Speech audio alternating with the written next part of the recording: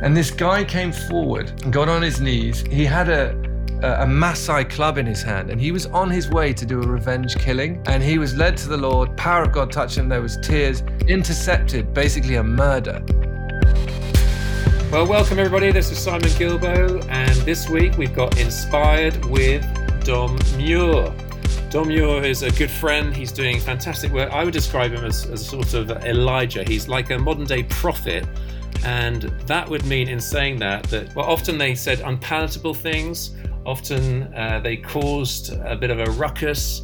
Often they were misunderstood. And they weren't any of those things if they toned it down and diluted their message and played it safe. And I'm glad to say that Dom doesn't do that he is very bold, he's fearless, he's also gentle, he's kind, he's gracious, he's a lovely brother, and I'm excited about how things are going to go. So welcome, Dom. It's great to have you, bro. Thanks, Simon. Good to be on. Now, for those of us who don't know much about you, why don't you just fill us in terms of your background and the sort of initial phases of your journey? Yeah, I'm Dom. I'm married to a lovely girl called Sia. We got married 5 years ago. I'm 44, raised in London in a sort of nominal Christian family. Dad, high church Catholic, mum, low church Anglican. So we kind of did the churchy thing as I was growing up. And I suppose when I hit my teens, because I'd never really encountered the power of God, the love of God, I just knew religion, I was sort of swept into basically what the world had to offer. I went to boarding school, very classical kind of English boarding school, did chapel every morning, got confirmed, but like I say, essentially fell into that camp of, religion is irrelevant, it's boring, probably untrue, probably made up in order to control people, and Darwin has disproved the whole thing. So long story short, got caught up in the world, particularly kind of hedonism in the 90s, kind of experimenting with Class A drugs, going after women. And by the time I hit university, it was very much kind of, going after the sex, drugs, rock and roll, trying to fit in, trying to be cool. Went through some bullying as well at Eton, which, caused probably quite a lot of heart wounding, which I sort of spent most of my trying to cover up with what I would call the false masculine, so achievement, accolades, being part of the right gang, making sure my watch was fat enough, in order to look like I was successful and from the right type of family. So a lot of sort of what I would call fig leaf covering and worldly brokenness, and false masculine. And that kind of carried on a little bit into my working life, which was primarily in marketing, advertising, and then film. So that journey, that time in my journey was very much about career, as it often is for men. I was, for me, that it was just vital that I had the sort of right business card, that I looked like I was successful, and that Dom Muir was justified before man, let alone God. And the film industry was a real wake-up call to, I suppose, darkness, really. I think I'd had experiences in taking drugs and in various places like that where I'd kind of had these sort of spiritual encounters that felt very dodgy. But I suppose I just consigned them to hearsay or whatever. But when I was in film and I was kind of coming up against some corruption and some just dodgy dealing, and just noticing in my own journey quite a lot of, bad decision-making, immorality, really. That was when the Lord really began to bring conviction and actually kind of draw me to himself.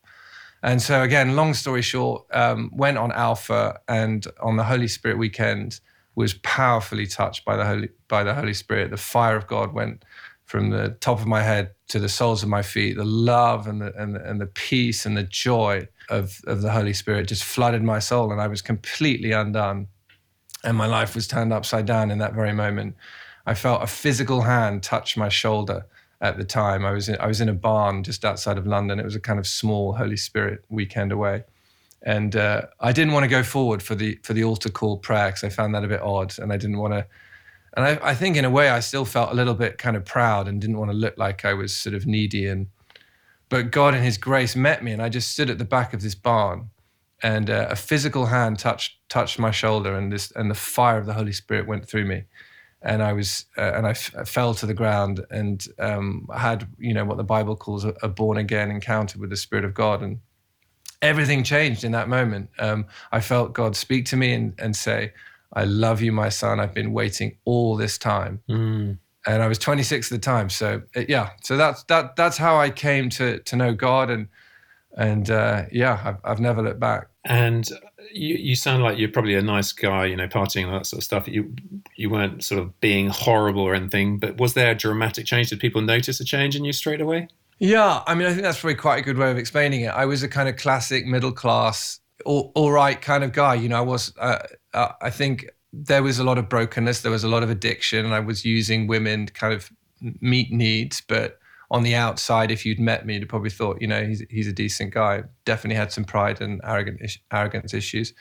But certainly when I met with the Lord, there was a dramatic change, I suppose the most dramatic change for my friends, bless them, was that I straight away had an evangelistic zeal come upon me. So I was almost appalled that I'd spent so long going in and out of churches, throughout my life, weddings, Easter, Christmas, chapel every morning. And yet I met with the God that I'd heard for so many years in this barn, this random barn outside of London. And it was so glorious and so beautiful. I often say when I'm out in the streets evangelizing, there's no high like the Most High. I'd looked for that love, that peace, that joy in all the wrong places. I'd looked for it in drugs. I'd looked for it in intimacy with women. I'd looked for it in pay upgrades. I'd looked for it in fancy suits. And yet I got it in this really weird, untrendy barn. And it was through Jesus Christ. And there was I was appalled that this news, this gospel wasn't being presented on the front page of the newspapers, wasn't central. It was kind of hidden, and I just wanted to tell everyone. And so I immediately began to email all my friends and invite them to Alpha. And quite quickly, a couple of them, who probably one of them was my best friend, one of my best friends, sat me down and said, "Dom, we're worried about you. We think you've become part of some cult. What's happened?" And it was a strange time. It was quite an upsetting time where I had to question my faith, because people who you've walked with for that many years, when they say things like that, you do question what's going on. But actually, praise God, the relationship I had with God, even by that stage, was real enough and was daily enough to override that temptation, if you like, that fear of suddenly being labeled, wacky or weird or a loser or all the things that begin to come. And my heart was changing as well. So there was forgiveness that came with that. There was the biggest addiction I struggled with was womanizing, was promiscuity. It was a real addiction, pornography, womanizing. I used to go to clubs by myself at times, on a Friday night. You're thinking it was kind of cool and kind of sort of brave and pioneering, but actually it was just a real addiction. And actually that heart towards women was completely changed. I didn't lose some of the propensities that I had overnight. They've gone now completely, and there's a long journey and a long story attached to that. But definitely my heart towards people, my heart towards what was valuable in life, what I would do as a job and that kind of things was a radical shift. And actually people, particularly my mother, saw that there was a light on me and that I was changed. And actually that drew her to the Lord. And within a year, she got saved again on an Alpha course. So I've seen some really good fruit from that. And did that mean that you gave up your job straight away, or you saw yourself as being used in that line of work? Yeah, good question. Let me think. So 2002, 2003. No, I was at the time. I left the film industry. I needed a break from that. That was full on, and that was very much, the territory of nightclubs and, VIP rooms and trendy film directors that I just kind of needed a break from. So I left that and I went into filming weddings and tutoring, and which I'd sort of had a bit of a history in. So that was a good way of making money. But at the same time, what I did alongside that was I I took that call to really just see people meet Jesus. That, I think that desire for people to encounter the love of God through Jesus that you've experienced, that I'd experienced, I think carries with one the whole way through, the journey of faith. Some are obviously called into a more overt expression of evangelism, but we should never, any of us, lose that desire just for people to meet God. It's the greatest miracle. And in that time in my life, what I did was just I took it eventually, probably within about a year or so, back to the streets of Soho. So I had this job in Soho and film, and I decided to start a kind of street outreach in Soho, which became a street church for about 7 years, where we would take a truck and a table and a soup and type thing, tea, coffee, donuts from Pret-a-Manger, that kind of thing that they were giving away. And we had street church for 7 years. So we prayed for people on the streets. I got a friend of mine called Rick to build a wooden cross. He was a carpenter at the time, and he built this 10, 11-foot cross, which we put up in the middle of Brewer Street, which I was always quite nervous about putting up. Not only was it quite heavy, but it was just such a sign. And we were right in the middle of the red light district with all the pimps and the working girls. And it was amazing, though. The Lord showed up. We had teams of 20, 25 that would come. Yeah, give us some vignette stories from that time. So we had there's one photo that springs to mind of a gay couple that came and knelt. They both knelt at the cross and received prayer from one of our ministry team. I remember that. We had some fights. There was we had a lot of homeless guys and some guys with drinking problems. And there was I don't know how it happened, but this is what's kind of flashing into my mind. Got a friend of mine called Charlie who was having to break up a fight. So it was sort of a real mix. A lot of these guys would come regularly as well, these same drunk guys, and get cups of tea, and we'd pray for them. At the time, I felt a real call to preaching the gospel, but I was both terrified on the one hand, and also felt like it would be that it wasn't allowed, and funnily enough, wasn't allowed by the church. It was kind of off-putting. There was a guy at the time who used to be called the sinner winner guy, and he used to preach, "Don't be a sinner, be a winner." And I remember feeling this call to preach the gospel, and of course seeing it as you read the Word of God, as you read the Scriptures. Jesus says, "Go into all the world and preach the gospel." Caruso, the Greek word, proclaim in the manner of a herald this good news. Is another moment he says in Matthew 10, "What you hear on the ear, preach," Caruso, "from the rooftops." So, get into the highways and the byways, compel them to come in. The Scripture is strong. And I remember reading that and feeling this tug in my heart, but thinking like, gosh, I can't do that. That's beyond the pale kind of thing. That really will take me into kind of loony territory. I'll be like that sinner winner guy.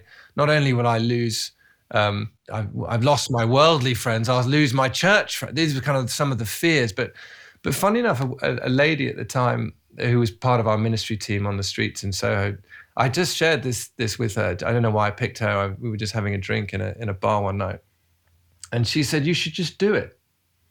And it was one of those kind of Kairos time moments where the Lord just said, "It's time." And the next day I got up on a little soapbox in the same spot where we'd had church, and I started to deliver my first messages, my sort of first preachers. And I looked back on one the other day, and I was so embarrassed. Sometimes when I still watch them, I'm a little bit cringed out by them. When you sort of see yourself preach, it's just a bit uncomfortable sometimes. But some of those early ones, even more so. But actually, it was an amazing breakthrough for me, if you like, to just step into what actually God has called me to do, which is simple proclamation of the gospel in the gutters, on the streets, and not always proclaiming as a herald, if you like, but sharing, speaking one-to-one, but definitely that proclamation. And listen, I just let me say, I've watched you do it, and I think people listening might be thinking, "Oh no, he's one of these just gets up there ranting, shouting at people, condemning, just blasting them, just giving Jesus a bad name." And we've all seen such people, and just to reassure the listener, that's not your style at all, is it? But there is a way of communicating a powerful, uncompromising message with deep, deep love, and that's what you're doing, isn't it? Yeah, I mean, I hope so. I think so, and I do believe so. Because one of the revelatory kind of breakthroughs that I got, which was so helpful to me and might be helpful to someone listening, is that actually we're already preaching before we speak. That in the Spirit we're already releasing the fruit, if you like, of the Spirit: love, joy, peace, patience, kindness, goodness, faithfulness, gentleness, self-control. We're kind of imparting that because we're spiritual beings before we open our mouths. So if you're in the right place in your heart, in other words, primarily you're loving people. You want people to hear the truth because you love them. Paul says in Ephesians 4:15, preach the truth in love. That's maturity, he says. So if you're in the right place there, in other words, you've dealt with, and this is why I have real compassion for some of the street preachers who people dislike or who think are doing a terrible job. And maybe some of them could do a better job. We probably all could. But I have compassion because it does elicit a lot of rejection. The call does. You're right on the front lines. We're in a secular nation now. We're in a pagan nation, post-Christian. And actually what can happen is you can end up basically taking on rejection, taking on a spirit of rejection.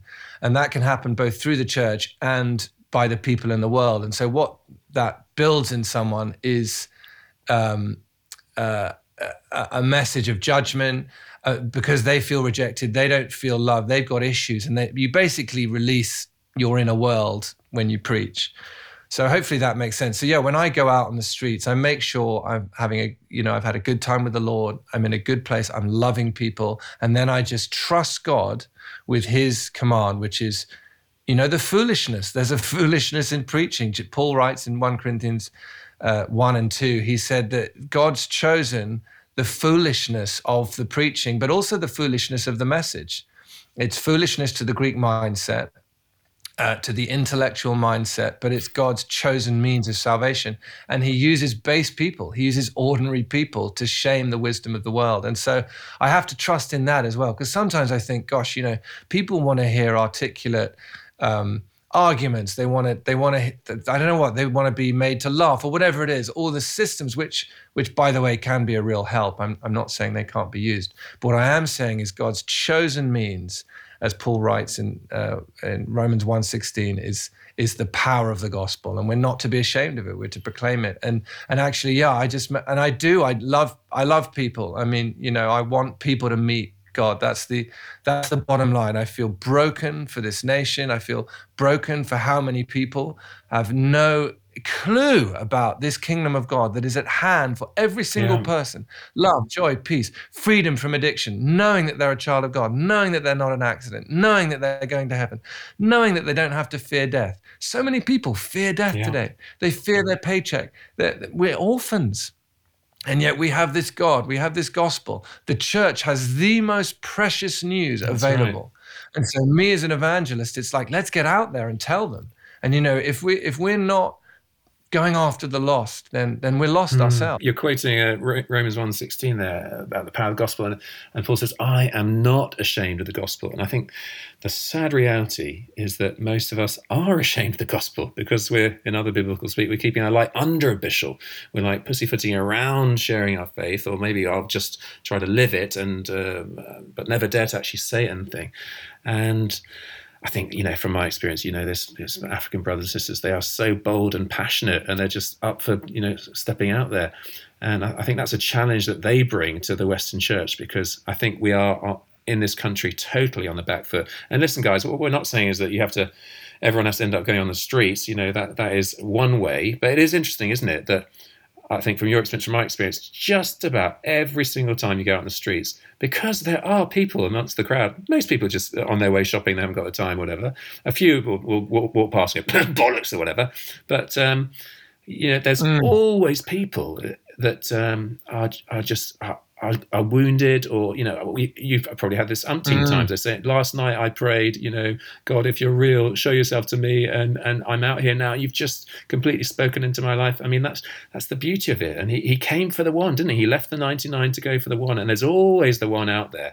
So this on one level, this time we got this week sharing with you, Dom, is I hope it was to other people up to join me. We're going out this Saturday. And in a sense, in doing that, I think it's an empowering for people to step across the line of their fear and even to lay down their reputation, and then it can become part of a lifestyle and doing it more naturally. Anyway, back to you. So, I mean, was that the birth of Now Believe? Yeah, it was. And Simon, I just want to echo exactly what you said. As you were talking, I was reminded two things. First of all, the last two times I went out on the streets was Brighton and Horsham, and this was a weekend ago, I think. When I was in Brighton, Brighton is a mecca of kind of spiritual hunger, what I would say is brokenness, kind of sexual revolution. I mean, it's just, it's an interesting, spicy place, put it that way. We had a stage, we put it up right in the middle of the kind of skateboard park. And there was a march meeting there. It was a Kill the Bill march rally going on. So we had about 500 students and such who were from all sorts of walks turning up there. And we preached the gospel and people were listening. We saw 10 people get saved. We were there probably about an hour and a half, 2 hours. We sang worship. And I want to encourage people that, as you rightly just said, Simon, people are hungry. And particularly the youth, particularly people who haven't really known religion. They've just come up and they want to know. They're hungry for answers. There's such a relativism. There's such a postmodernism of my truth, this, and that actually when people come with boldness and they bring the message of the love of God and the cross, they're hearing it. It's happening. We saw 10 people get saved in Brighton. We saw 3 people the next day. I remember I preached at the bandstand in the center of Horsham, really sweet, kind of pretty, very affluent, kind of spiritually asleep, it felt at least, a town. And I thought, gosh, this is going to be hard ground. Like, I'd prefer a Brighton, to be honest, but there I was in Horsham. And this guy, this sort of well-dressed guy, sort of having a croissant, listening, sort of vaguely reading the newspaper, probably late 20s. And I thought, I'll go up to him. And honestly, I didn't have much faith for it. I thought he would just, brush me off like, I'm doing well. I don't need what you're doing. And he was just open. And we got talking. It turned out he'd been on 12-step processes. He had a drink problem, a drugs problem. And we got talking 5-10 minutes. I gave him a bit more of my testimony. And it turned out he was just ripe fruit. He was ready for the picking. And I said, look, and I don't normally pray the salvation prayer unless I feel like someone is absolutely ready for it. I prefer the discipleship mode where you just walk with people until they're crying out to be filled with the Spirit, basically. But anyway, I prayed with this guy and he was touched by the Spirit. His whole countenance changed. He said, what was that? I said, it's the Holy Spirit. And we introduced him to local church members. He's being discipled right now as we speak. And so it's happening. But I also want to say to those people who are scared, when I started this, when I felt this burden, which the Lord gives us, it's his heart for the lost. I went on in King's Road in London where I used to go clubbing, and I was so nervous. And I went with this group that did street outreach, and I stood by McDonald's embarrassed holding a leaflet. Like, that was my start block. And we all have a start block, whether it's riding a bike, whether it's windsurfing, and basically we're pretty pathetic, right? But those people who become proficient or experienced, they start there and then it just takes time. And I want to encourage it.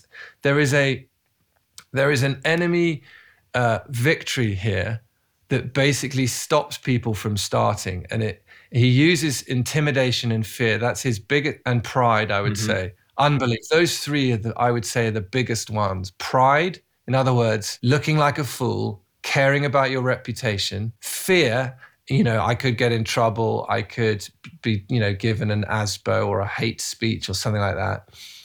Unbelief, does this really work? And I want to say to anyone listening, those are lies. Those are strongholds from the devil himself. And they've kept the church captive for decades.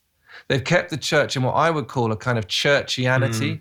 In other words, keeping it within the four walls of the church, keeping the message within the four walls of the church. Right. And I want to say to people that, like I said earlier, that some of us are called frontline on the soapbox, but I want to take it into the offices, take it into the shopping malls, take it out on the street, door knock. Like some people say, well, I can't be like a Jehovah's Witness. Yes, you can. You can door knock and meet the one. I loved how you put it, Simon. There's always one there. And God from eternity sees your little packed lunch that you take out, and he will line people up with the angelic realm. And there'll be people there who are addicted. There'll be people there who are close to suicide. So we had this one story. We were in Kenya, in a town in Kenya, Nakuru, I think it was. It might have been a different town. Anyway, we were on a 5-day. It was a 5-day crusade just in the town, a rickety old stage. And on the 5th day, I was told by the pastor that we would have our biggest crowd because everyone comes out on a Sunday. I was so excited. We'd had fairly big crowds, but I wanted more. And we got to our crowd on the Sunday, and as the car drew up, another church had basically nicked our stage and were doing this big sort of fanfare. They had the flags out, they had the ribbons out, they had their whole church group out. And we all sat there in the car aghast that a church that knew we'd been there 4 days had taken our stage, and they refused to move. And I thought, you just couldn't make this up. I was so angry, but I was also kind of like, found it hilarious. Anyway, the pastor said, look, it's all right. He made a phone call, and we ended up going up the hills into a village. And we just put our speaker system down in the streets of this village. And I thought, great, well, let's go for it. So we did it. We did the worship and we got preaching. And this precious anointing came on me. I still had the boldness. I still had the fire.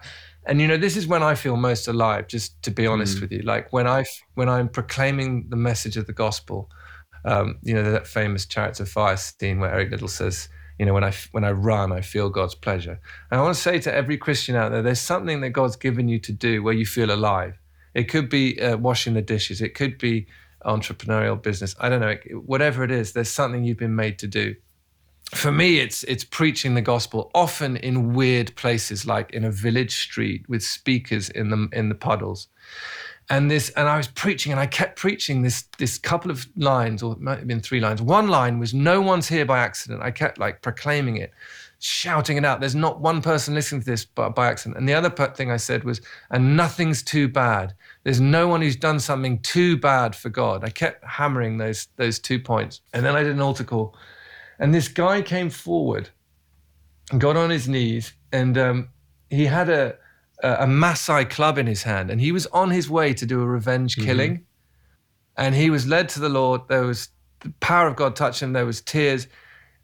I spent some time talking to this guy, and I couldn't believe, I could believe it, but it was just so awesome that this weird event had happened where our stage had been nicked, but we ended up the hill and intercepted basically a murder. And I've still got that Maasai club in my prayer room. I just have it as a trophy. Fantastic. And you just never know. This is the point. There's so many stories I could tell. Like wherever you go, God sees where you're going to go, and and he will have you meet someone. And you may not see the salvation. I want to say what you were saying, Simon, earlier. It's so true. There will be mocking. You'll feel like an idiot. Your flesh will be touched. Your all the things, our ego, the things that our ego sort of, what's the word, kind of coils up in, that's the wrong word, but all that stuff happens. There will be fear, but the flesh is weak, but the spirit is willing, and the Spirit of God will come on you, and you'll grow new muscles. And this is what the church, I really believe that we are coming into a time.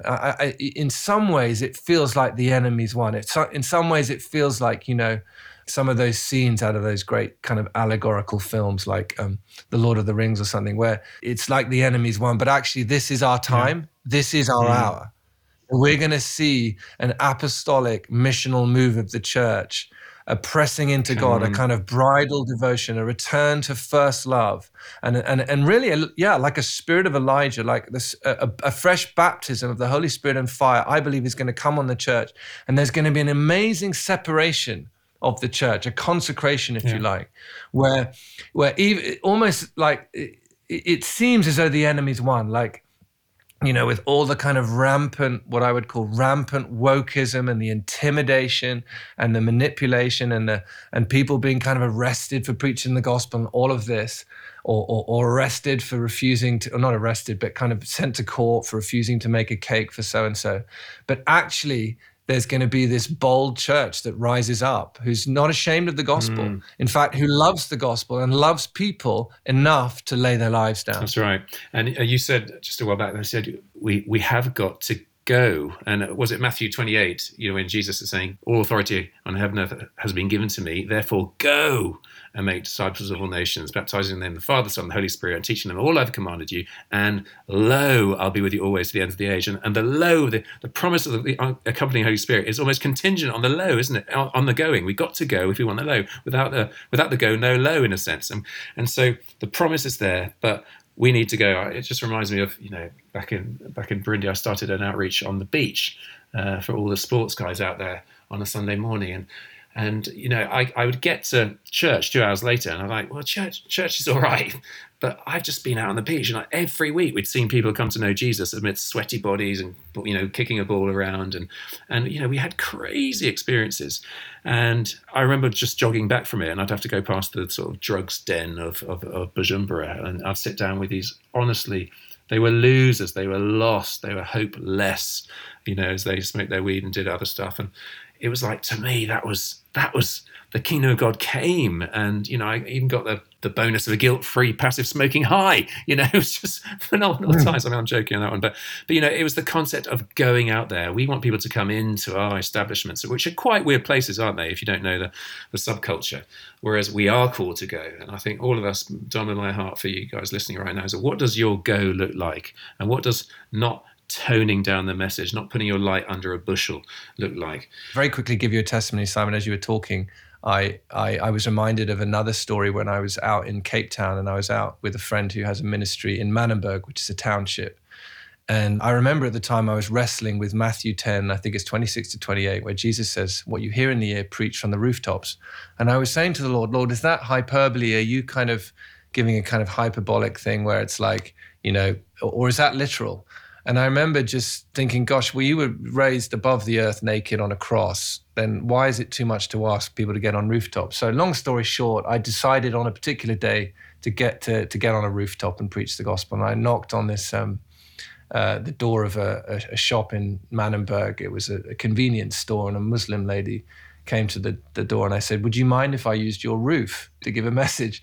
It always makes me laugh, because I think, what would it be like to ask that message in kind of Chelsea or something? But in Manenberg, it was like, I'll just go and ask my father. And she went and asked her Muslim father, and I was given the roof. It was a bit like, so I was given the roof, and I got up on the roof, and I went for it, and I preached the gospel. I always tend to start with John 3:16, particularly if I'm tongue-tied, and I just say, for God so loved the world, and people stopped. I want to encourage people that people listening, that when you step over the chicken line, Joshua is told, be strong and of good courage and very courageous. He was told that, I think, 3 or 4 times in Joshua chapter 1, when they were called to go into the promised land. And that is the call for the church today. Be strong and very courageous. Go into dark places. Go into places where it would seem like no way. And I'm telling you that, the darker it is, the lighter you shine. And when I preached the gospel from that roof, this gangster came by as a 21-year-old gangster. He stopped. He heard the whole message. He ended up giving his life to the Lord with my friend. And I only heard this story, funnily enough, 2 years later, when I was encouraging my friend who's out there with an amazing ministry in Manenberg. And some guy had been shot the night before. And this guy had been shot on a revenge killing. But Pete said to me that it's hard for him to get out of the circle, but that he believed, and I believe he's in heaven today.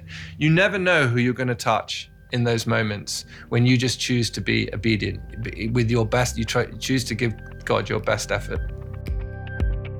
Hi folks, I hope you're really enjoying the podcast. If you are, I'd love you to share it around with your mates so that as many people get to hear it and benefit from it as well and get inspired. And also, if you'd like to support our work in Burundi, which is the hungriest country in the world, through Great Lakes Outreach, I'd love that too. Go to greatlakesoutreach.org/inspired. Now, let's get back to the podcast. You just mentioned, interestingly enough, that sort of the term wokeism, and I just want to explore that a bit with you. So I would say that, we'll have people listening who are both on the left and the right on the political spectrum. I would describe myself as pretty middle. I pick and choose from both sides. But I think as we look at our culture, there's been a massive pendulum shift, not just to the left, but to the far left. And it's almost the spirit of cultural Marxism in the country that, the cancel culture, the calling people out for anything that sort of veers off the new orthodoxy, and it means that a crushing of freedom of speech. I think it's very dangerous, and I'm concerned for the church in that way. Do you want to speak into that at all? Yeah, I think it's a really important topic to hit, the woke thing.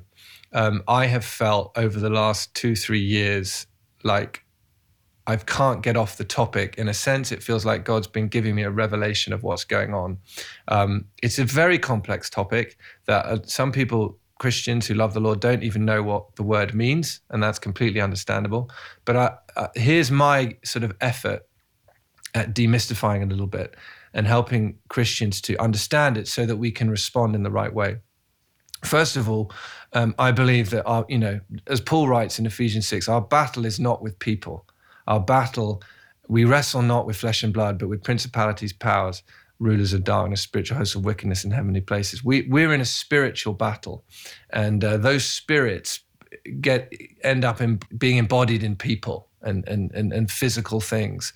But I really do believe that the woke movement is a spiritual battle. It's actually, the woke movement is run, in my view, by a spirit. I'll just give a little bit of background and say that, today our culture, and you, Simon, used the term cultural Marxism. I think that's a very good term.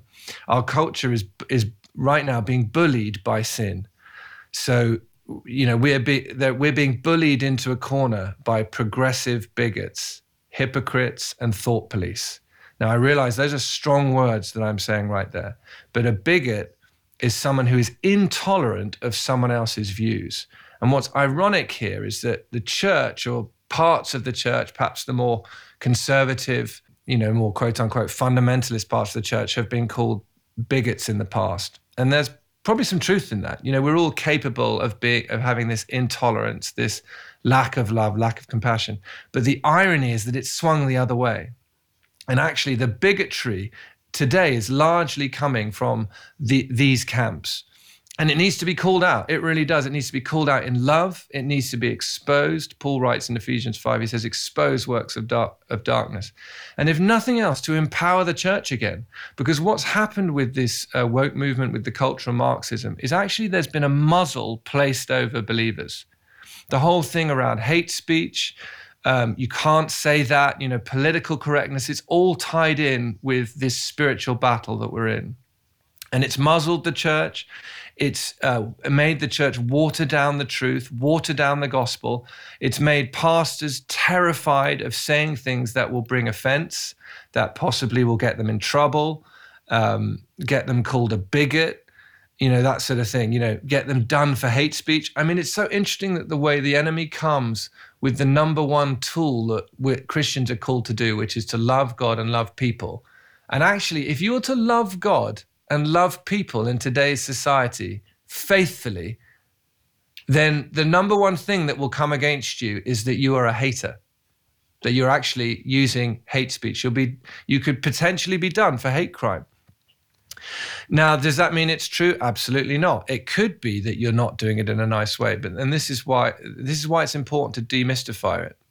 There's a lot of fear that's coming through this kind of bullying movement. I mean, the leader of the Labour Party just the other day was sort of made to apologize to the LGBTQ, I call them Gestapo. Now, I'm not talking about all LGBTQ people at all. I'm talking about a set of people that behave like the Gestapo and basically make people apologize because he went to church on Good Friday. The leader of the Labour Party went to church on Good Friday. He was made to apologize. I mean, this is craziness. And it's actually disgusting. And it's a pathetic indictment on where we have arrived spiritually as a people, as a nation. I'm not into calling Britain a Christian nation. I don't think that kind of language is helpful. But the facts remain is that we have centuries of history and beautiful churches and cathedrals strewn throughout our land, and our legislation, common law, etc., all comes from the Christian faith. So to feel that we've arrived at this place in high levels of political corridors is craziness to me. And actually, just to touch a little bit more on wokeism, and I would say that it is a spiritual movement, and that it's pushed because it's pushed by a spirit of witchcraft. And I can say that because of the fruit that comes out of it. Yeah, that's strong. So what does that mean? Right. So Jesus says something that's really, obviously, really powerful, really important. He says a tree is known by its fruit. In other words, the roots of a movement are known by the fruit. And so I would justify that point about witchcraft. I mean, I probably need longer, but I'll do my best in the little time we have, to say that wherever you see the woke movement kind of really thriving, you'll see either rebellion, rioting, you'll see rampant virtue signaling, which is basically, rainbows everywhere, rainbows on corporate logos. If you don't wear a rainbow, you might be fired, like we've seen that. You'll see a lot of condemnation.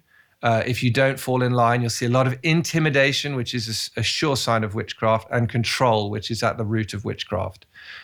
Witchcraft is basically using spiritual power. It's using power over people, but apart from the Holy Spirit. That's the biblical definition of witchcraft. And by the way, it doesn't always, in fact, it hardly involves pointy hats, spells, and, big green ladies with noses. It's far more subtle than that. And, the whole cancel culture, the deplatform that's going on, this is classical fruit of the root of witchcraft, the spirit of witchcraft. It's bad fruit, and it's obviously nothing to do with the Holy Spirit. God is against that spirit. Now, that doesn't mean, and this is really important for people to hear, what I'm not saying is that some of the causes and the issues that the woke movement goes after are not dear to God. What we need to remember about the way the spirit battle works is that when the enemy comes, he comes disguised as an angel of light. He comes with the counterfeit. So he uses things that are true and he perverts them. He uses them in the wrong way. The ultimate counterfeit, I believe, that woke is bringing is basically a counterfeit righteousness. Galatians 3:1, Paul rebukes the Galatian church. He says, "O foolish Galatians, who has bewitched you that you should not obey the truth, before whose eyes Jesus Christ was clearly portrayed among you as crucified?" Mm-hmm. So what Paul is doing here is addressing the legalism and the self-righteousness that had crept in kind of in disguise to the Galatian church. And that's always going to be a temptation for the church. It's a classic kind of fall from grace, if you like. And interestingly, Paul says bewitched. In other words, the spirit of witchcraft comes against the cross. It comes to bring a counterfeit righteousness. In other words, we can find our righteousness by what we do, by things that we stand for, by causes that we... So what you see in the woke movement is you see causes that are important to the heart of God. So, for example, classic woke stuff is standing up for gay people who've been treated badly. That is dear to the heart of God. God stands with the woman caught in adultery and stops the stones being thrown because that's who he is. But at the same time, he doesn't end up then promoting the sin. He says, "Neither do I condemn you, go and sin no more." So there you'll see a counterfeit coming through the LGBTQ hardline woke movement, where actually certain types of sex education that are deeply ungodly are being brought into our schools today. So with BLM, what you'll see is, racism is a terrible evil. It's a wickedness. But the way BLM have got on board with that, and if you look into BLM, you'll see that there are Marxist roots. There are all sorts of roots that are actually not godly. And you end up with bullying, rioting, deplatforming, things that are just not of God. So that's what I mean by the counterfeit. Taking something that is precious, but the way that it's brought is actually, it's the wrong spirit. And, there's a lot of people caught up in these movements, and they're wanting to do good things. And there's a thirst. We all have an intrinsic God-given thirst for righteousness, to be justified. But if we don't find that via the cross, if we don't find that via the grace of God, then we end up, well, we're not even saved. We're in a terrible state. So that's why I would say that a lot of this movement carries the Antichrist spirit. And the Antichrist spirit is a counterfeit salvation. It's a counterfeit messianic, anointing, if you like. And it comes against the cross of Jesus. So in winding up what I'm saying here, and this is really important, I really want to encourage people today. This is what's happening. This is a large part of the battle in the West, not just in the UK, in Europe, in America particularly, is coming against this spirit and is having wisdom and discernment to do it in the right way. And the ultimate way that we can do it is by preaching the gospel. The gospel is it's the salvation. It's the power of God unto salvation. The best way the church can respond to this is not actually get too caught up in, kind of correcting or rebuking these situations, but it's actually in just sharing the gospel, preaching the gospel, preaching the cross. We've got to get back to the back to basics, boldly proclaiming the gospel. And Jezebel, is a great story. Jezebel, Ahab, Elijah is a great biblical story that kind of sums this up. King Saul is another one. I would encourage people to look at when Samuel rebuked King Saul and said, rebellion is his sin of witchcraft, stubbornness is his idolatry. Because King Saul was posturing in self-righteousness when he refused to do what God had said. And Samuel basically said, you're falling into witchcraft. And it's funny or sad that King Saul did actually end his days in witchcraft. He went to see a witch. And this is what you will see. You'll see that this stuff ends in the occult. But if we return to the word of the Lord, if we trust in the cross again, in the gospel, and boldly preach it, that is the defeat of the enemy in this place, in this battlefield, I should say.